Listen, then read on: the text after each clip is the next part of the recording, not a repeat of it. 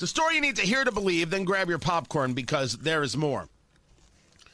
There are moments where you're reminded that CNN could actually do news.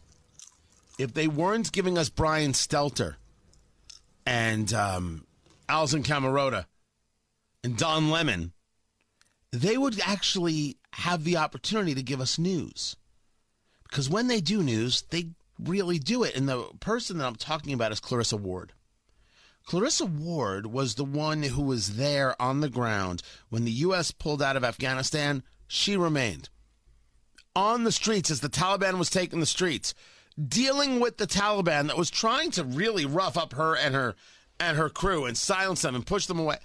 I mean, remarkable. An analysis that was legit. Like, you listen to it, you're like, okay, that was something special. You know it when you hear it. You know when you hear something honest and clear, not just talking about, you're like, that's fascinating. You just want to soak it in.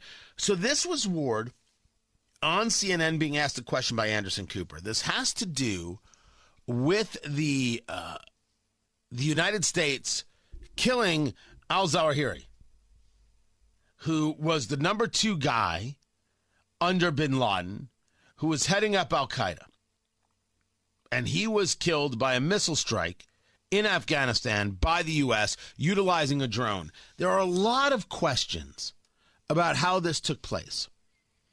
But Ward, it's a long clip, so I'm going to break it up a little. Ward is asking the right question regarding an al-Qaeda member hiding out in Taliban-occupied Afghanistan. Al-Qaeda would have been aligned with the Taliban still. Ideologically, absolutely. But what I think is still somewhat shocking about this, Anderson, is that, when we were on the streets and talking to Taliban officials and talking to regular fighters as they took over the country, they were adamant that there was no way Al-Qaeda or any international terrorist organization was going to be able to get a foothold again inside of Afghanistan. And they understood how high the stakes were for them, because the whole notion of the Doha agreements is predicated on this idea that Afghanistan couldn't become a safe haven again. And yet here we are having this conversation in the wake of this momentous event, one official telling CNN that they know that senior Haqqani Taliban figures were not only aware of his presence in this area, because this Sherpur area would be absolutely impossible for him to be living there without them being aware of it, but they also even took steps in the aftermath of the strike to try to conceal the fact that he was there, to try to restrict access. Now, what she's discussing here, this analysis is extremely important because we look at it top line and say, good, we killed a terrorist. Al-Qaeda and the Taliban are different folk with a different ideological focus. One seeing a world domination, or another seeing just their regional control. They don't necessarily work together. So if this was the case, that you have this al-Qaeda leader who was hanging out in Afghanistan for Lord knows how long, and the Taliban actually worked aggressively to try and conceal his killing by this drone strike. What is it that we're seeing here? And this is where Clarissa Ward gets a lot more in depth.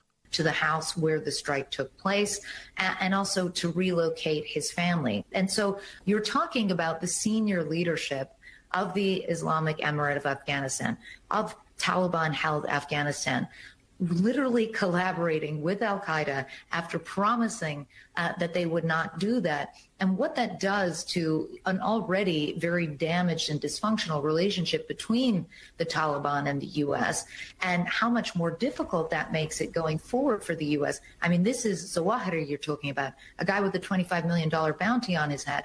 What happens when other individuals emerge, potentially, who are not perhaps as well known to intelligence officials, or who are not necessarily on the radar internationally in the same way? How can you trust again in the Taliban's word when they talk about a serious commitment to fighting not only ISIS-K, which they are focused on, but other groups like al-Qaeda in the region?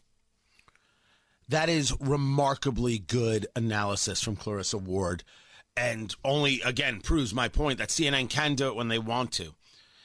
We can look at the assassination of a terrorist leader who was part of the planning to bomb the USS Cole, part of the planning on September 11th, murdered Americans, and be good. And we could say good, glad he's gone. But if we're not looking at the second level, which is, so this is what the Taliban is doing now, working with al-Qaeda. This is what we abandoned Afghanistan for. This is what we left Americans behind for. Everything that Biden said couldn't happen, wouldn't happen, that the administration said couldn't happen, wouldn't happen, that the experts said couldn't happen, wouldn't happen, is indeed happening and has happened. That's going to require us to ask ourselves how we handle these things in the future, which means how do we vote? This shouldn't get brushed under the rug, and this is excellent, excellent analysis from Ward at CNN.